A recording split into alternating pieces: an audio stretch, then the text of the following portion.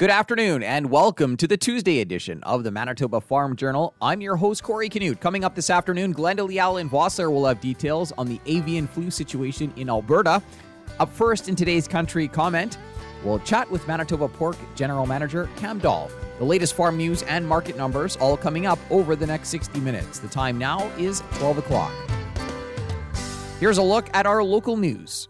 Good afternoon. You're listening to the Manitoba Farm Journal. Joining us now is Manitoba Pork General Manager Cam Dahl. We're seeing that both on the prices producers receive for their animals, as well as on the crop input side, that we're seeing significant volatility on both ends, and of course the result of that is risk that comes if you don't get the lock in the output price at the right time, and you don't have your feed cost hedged, it can result in significant lost opportunity. So we're seeing a time now of significant market risk, significant market volatility, probably more than I can remember across all agriculture commodities. And I put this down right now to three key drivers of that volatility. One is COVID-19 and the disruptions that has caused to international supply chains. And the second would be the drought that was experienced in much of North America last year that has really pinched feed supplies. And the third, of course, is the invasion of Ukraine. Ukraine was one of the largest suppliers, world suppliers of things like corn and feed wheat, and of course of oilseeds like sunflowers. So that disruption in the Black Sea is having an impact on feed prices and food prices, as well as inputs like fertilizer. So we have, in some ways, it's almost like the perfect storm that these major disruptions have hit at the same time, and the result is volatility and risk. Yeah, and I guess in your opinion, how can agriculture respond to this uncertainty and volatility? Farmers today are modern business people, and so they are doing some of that already. And whether that's through forward contracting with processors for the pigs that they're producing, or hedging feed supplies. So as much as possible, farmers are managing those risks, but there's only so much you can do, especially if that volatility is ongoing. And so we also need to be able to work with governments, both federal and provincial, to ensure that the business risk management programs, things like agri-stability, really are taking into account the current market environment and are able to respond to this volatility and risk. And then look at other options, like the potential for an affordable livestock insurance program. That's something that has been discussed for many, many years, and today's environment would be a good time to be able to move forward with that. So there are some things that I think governments and together with industry can do to help enhance the risk management tools that are available to producers. And Manitoba Pork held its AGM last week. Would you say producers were optimistic? Yes, and I'll be honest. I'm almost was a little surprised at how optimistic producers are. They were, really looking forward, looking to how they grow their operations, how they grow the industry. It was really good to see, and in this time when input prices are you don't know what the limit is on. That said in the article that who would have thought that feed wheat would be over $10 a bushel? Well, it's probably going to be there for a while, and that might have been a time of pessimism, but that's not what I saw. I saw producers that were really looking forward to the future, that were looking to grow their operations and grow the industry, looking to grow processing in Manitoba. It really was good to see, and it's a good sign for the industry moving forward. That was Cam Dahl, General Manager of Manitoba Pork. A look at what's happening in the markets this afternoon is coming up. Good afternoon, I'm Corey Canute. Livestock producers in Manitoba and Saskatchewan are preparing for a major spring blizzard. People are being warned power outages are likely and to stock up on supplies and medication. Saskatchewan livestock and feed extension specialist Catherine Lang says for livestock producers, it's important to put out extra feed for the animals and be as prepared as you can. So some things that are really important to make sure you have in place is some shelter so those animals can get out of the wind and out of the blowing snow and contain that heat within the herd a little better, just some shelter from the wind. It's important to get some bedding out there, especially for cows that are calving. Try to get those calves born on dry bedding is going to be the best chance to keep them from getting sick. She notes it's also important to get cows in closer to facilities that may calve during the storm. Farmers are being advised to consult with the Keep It Clean program to make sure their crops are market ready throughout the growing season. Greg Bartley is Director of Crop Protection and Crop Quality with Pulse Canada. So we just released the 2022 Keep It Clean product advisory, and this is a simple document that we release every year to inform growers of the crop protection products that may pose a marketing risk if applied to certain crops. Keep It Clean is hosting a webinar April 19th to provide more information.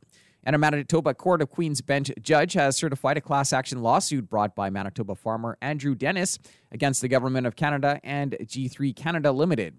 The lawsuit alleges financial irregularities occurred during the privatization of the Canadian Wheat Board. Stuart Wells is chair of the Friends of the Canadian Wheat Board and is pleased to finally see the certification moving ahead. You know, the wheels of justice have been grinding very slowly because the government has been wasting all this taxpayers' money trying to delay everything. But those wheels are still grinding, and that's the important point.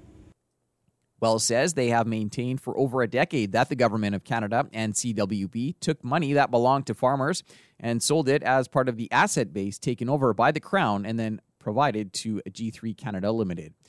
That was a look at today's farm news. I'm Corey Canute.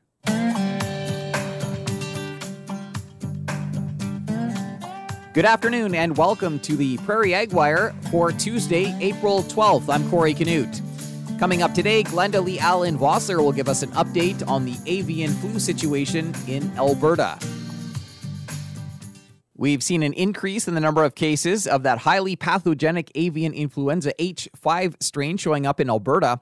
Each infected premises has been placed under quarantine. Glenda Lee Allen Vossler got an update on the situation and biosecurity measures that poultry producers should be implementing.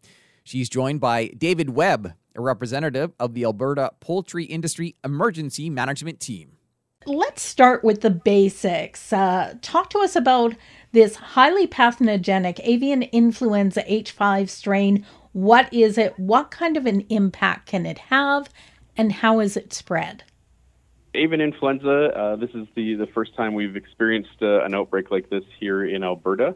It's something that our industry, I guess all the poultry industry, so the broiler or chicken industry, the hatching egg, turkey, and table egg markets, all of our industries watch for this each and every year because Alberta is a known flyway for migratory birds, which is a very common source of the virus. So every year we work with our farmers to make sure that their biosecurity standards and regulations are all in place and being followed, and those are always heightened at this time of year. And so, while we don't have an exact known cause for the avian influenza that we're seeing on a couple farms here in the province, that is one of the likely sources of it. One thing that is very important to remember that I'd like to stress is that Health Canada has assured that this is not a food safety issue, so there should not be any concerns amongst Albertans. It doesn't have an impact on the food supply. It's really a flock health issue, so it's farmers doing their best to protect the health and well-being of their flocks, whether it's the broiler chickens, the egg-laying chickens, or turkeys. Now, David, can you bring us up to speed as far as what the latest is with the situation? It's my understanding that as of Monday afternoon, there's been 6 flocks identified. Yes, that's the same information that I have. There are 6 confirmed cases of the avian influenza here in Alberta. And those cases have been confirmed by the Canadian Food Inspection Agency. And what does it mean for those operations? Well, I guess the industry groups are working closely with Alberta Agriculture and the CFIA to first and foremost, you confirm avian influenza whenever there is a suspected case, and then typically what that means is there would be a flock depopulation, as it is a federally reportable disease, and obviously we want, as an industry, to minimize any suffering from the birds, and want to also prevent further spread of avian influenza. So one of the things that the CFIA implements once they do have a confirmed case is a zone around the infected farms, and within those zones there's just a heightened level of biosecurity to minimize travel in and out of any farms in that area. Now, for poultry producers, what kind of biosecurity precautions should they be taking, especially at this time? Yeah, and I think it's important to mention that all of our industries have really extensive biosecurity programs in place at all times, to prevent the spread of any potential disease that could impact the poultry. And so at this time when we are in a sense of heightened biosecurity, really going above and beyond to stress to our farmers to limit who comes on and off your property, who goes into the barn where the actual birds are housed, to take some of the ongoing protocols to the extreme when it comes to changing your boots and even clothing when you're going in and out of the barns and could be coming into contact with the birds.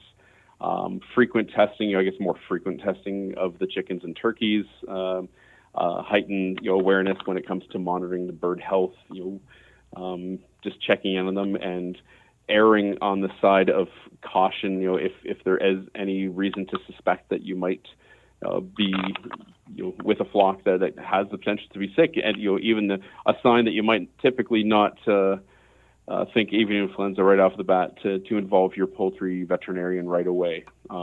Just taking every precaution, erring on the side of caution, like I said. Even things like sanitizing vehicle tires and wheel wells when they enter and exit the property. So whether it's your feed supplier, even if you're in another area and you're having birds come off or onto the property, eggs coming on or off to the property, just being really extra diligent when it comes to doing everything we possibly can to prevent the spread onto or off of a facility. We're also hearing that individuals that may have backyard flocks, it's a good idea to try to keep them indoors for a time. For sure, and that's something. Anybody who operates a free range facility, if there's an organic facility which would have free range housing, that's another thing that we've encouraged them to do, is to keep the birds indoors at all times. Again, if it is the migratory birds, potentially as a cause, for the avian influenza as they're flying overhead, certainly preventing the birds from going out onto the fields where that manure could be is a great step as well. Now, you mentioned migratory birds. Of course, they're making their way back to Canada. People are also being encouraged to just generally watch out for and report any unusual mortality in birds, clusters of 2 or more dead waterfowl or scavenger birds. Yeah, I think that's a good thing to mention. I've heard that in other provinces, that was kind of an early warning. What they saw is if there was unexpected mortality. I've heard in other provinces, like eagles or any type of bird that's flying overhead. We're at this time of year, like I said, the industry as a whole is really extra cautious and tries to keep an eye out for any sign that the birds flying overhead could potentially be carrying it or be susceptible to the disease. Overall, final thoughts, key comments you would like to leave with people today? I guess 2 thoughts come to mind. First and foremost is again that reminder that this is a significant issue for farmers that we are working through as industries. It is a major flock health issue, but it does not pose a risk to consumers. You can continue to enjoy fresh local chicken, turkey, and egg products, and rest assured that they are safe for consumption. So that's the first thing. And And second, obviously, our farmers do take animal care and welfare extremely important to them, and they take it extremely seriously.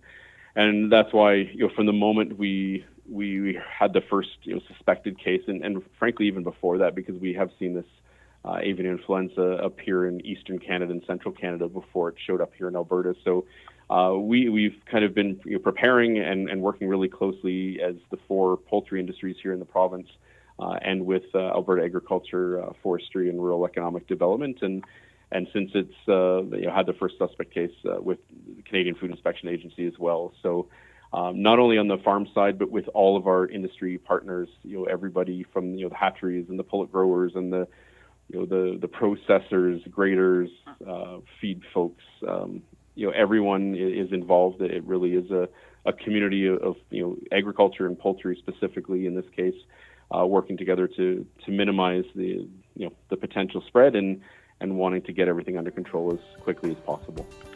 I've been talking with David Webb. David is with the Alberta Poultry Industry Emergency Management Team. For Golden West, I'm Glendalee Allen Vossler. Thanks, Glendalee. That's it for the Prairie Ag Wire for today. If you have any questions or opinions to share, send them to us by email, thefarmdesk@goldenwest.ca. On behalf of Glendalee Allen Vossler, I'm Corey Canute. Thanks for listening and have a great afternoon. The Prairie Ag Wire will return tomorrow on the Golden West Farm Network. Time now for a look at the farm calendar. A Manitoba Beef and Forage Initiative is hosting grazing workshops this week. Register on the MBFI website. Keystone Agricultural Producers is hosting its Spring Advisory Council meeting online tomorrow, April 13th. You can register on the CAP website. Dairy Farmers of Manitoba is hosting spring meetings this month in person. A meeting will take place tomorrow night at the Canada Inns Portage la Prairie, April 19th at the Days Inn Winkler, and April 21st at the Pat Porter Active Living Center in Steinbach. And looking ahead, Manitoba Forage and Grassland Association is putting on a Fence and Water Solutions workshop June 1st.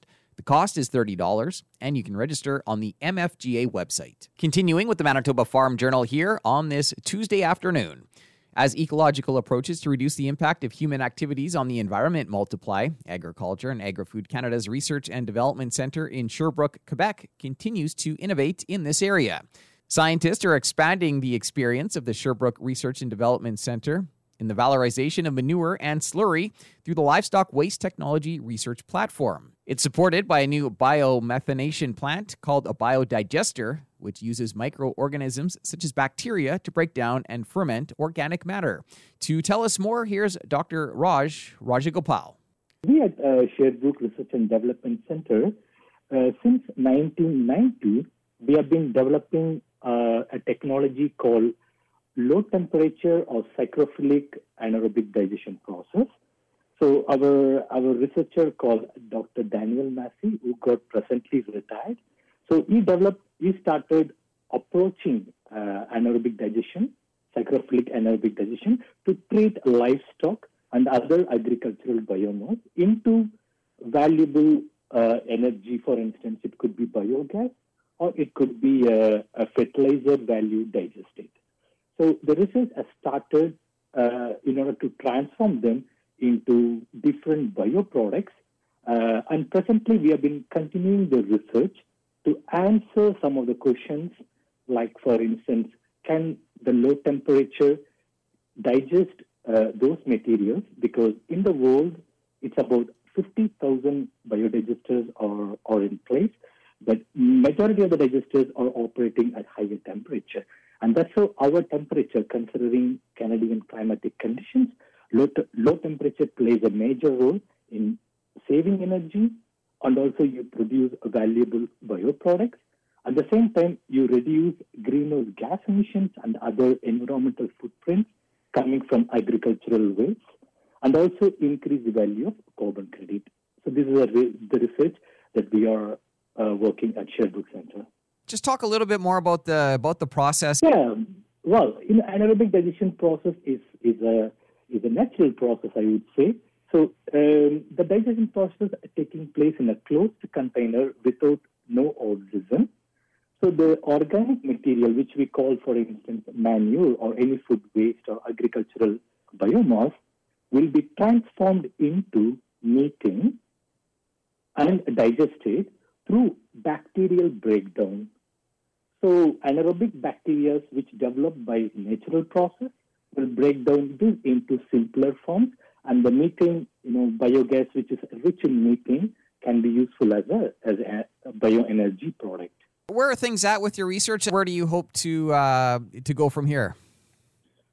Well, if you compare with other countries like Asian countries, European countries, there are already so many biodigesters are in place.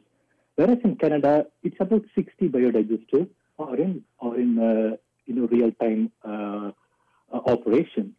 So the major reasons are low temperature. We have a climatic conditions which is not favorable for these microorganisms to break down those organic matter. So our researchers, along with collaborators, myself and my colleague called Bernard Goyer, we have been working to develop this biotechnology that can operate at low temperature. And second point is like economics. So when this biodigester we talk about, it's always for large farms, big farms. More than minimum 500 cows can have a profitable biogas project. But the technology that we have been developing, it's also focusing the medium-sized farms, sometimes small-scale size farms. They can even use these biodigesters in order to produce energy, not just to produce energy, and also to produce other valuable bioproducts, which is like fertilizer value, bedding materials, or it can be used as a pellets or granules form that can be easily transportable to other places. So having said that, this project aims at ecological value, economical value.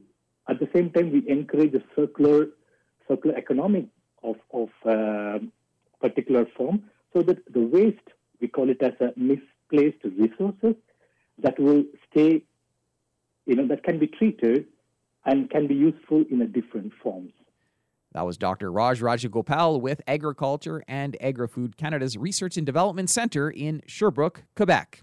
Another look at what's happening in the markets heading into the close is coming up in just a moment. Time now for another look at today's farm news. Manitoba and Saskatchewan are preparing for a major spring blizzard. Saskatchewan livestock and feed extension specialist Catherine Lang advises producers to be as prepared as you can. So that could mean getting a few bags of colostrum on the shelf back to your home so that they're ready if those new calves are born and need an extra dose of colostrum.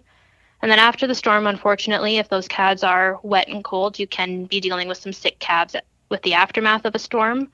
So having some electrolytes on hand or any other medication needed for scouring calves or calves with pneumonia to get them back on track.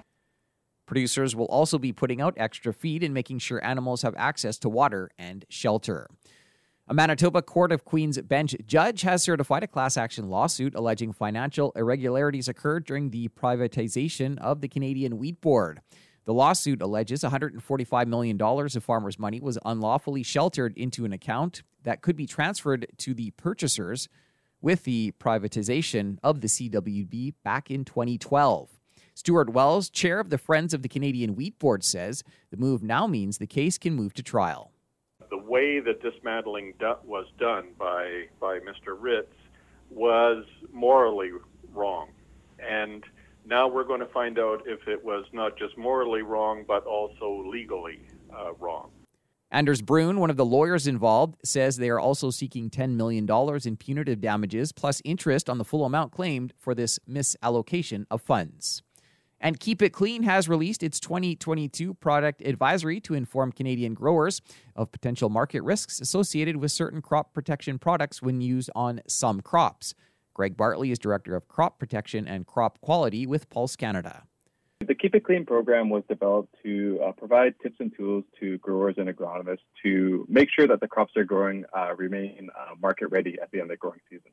So, for example, we provide resources on potential market risks associated with crop protection products, but also tips in terms of potential crop diseases or how to store your crop properly to ensure it remains marketable at the end of the growing season.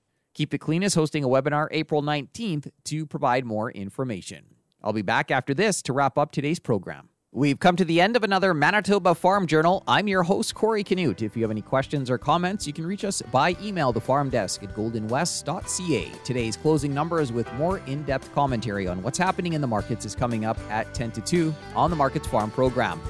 Coming up on tomorrow's show, we'll have details on the 2022 Manitoba budget. Thanks for listening. Have a great afternoon. Hope you can join us back here tomorrow starting at 12 noon.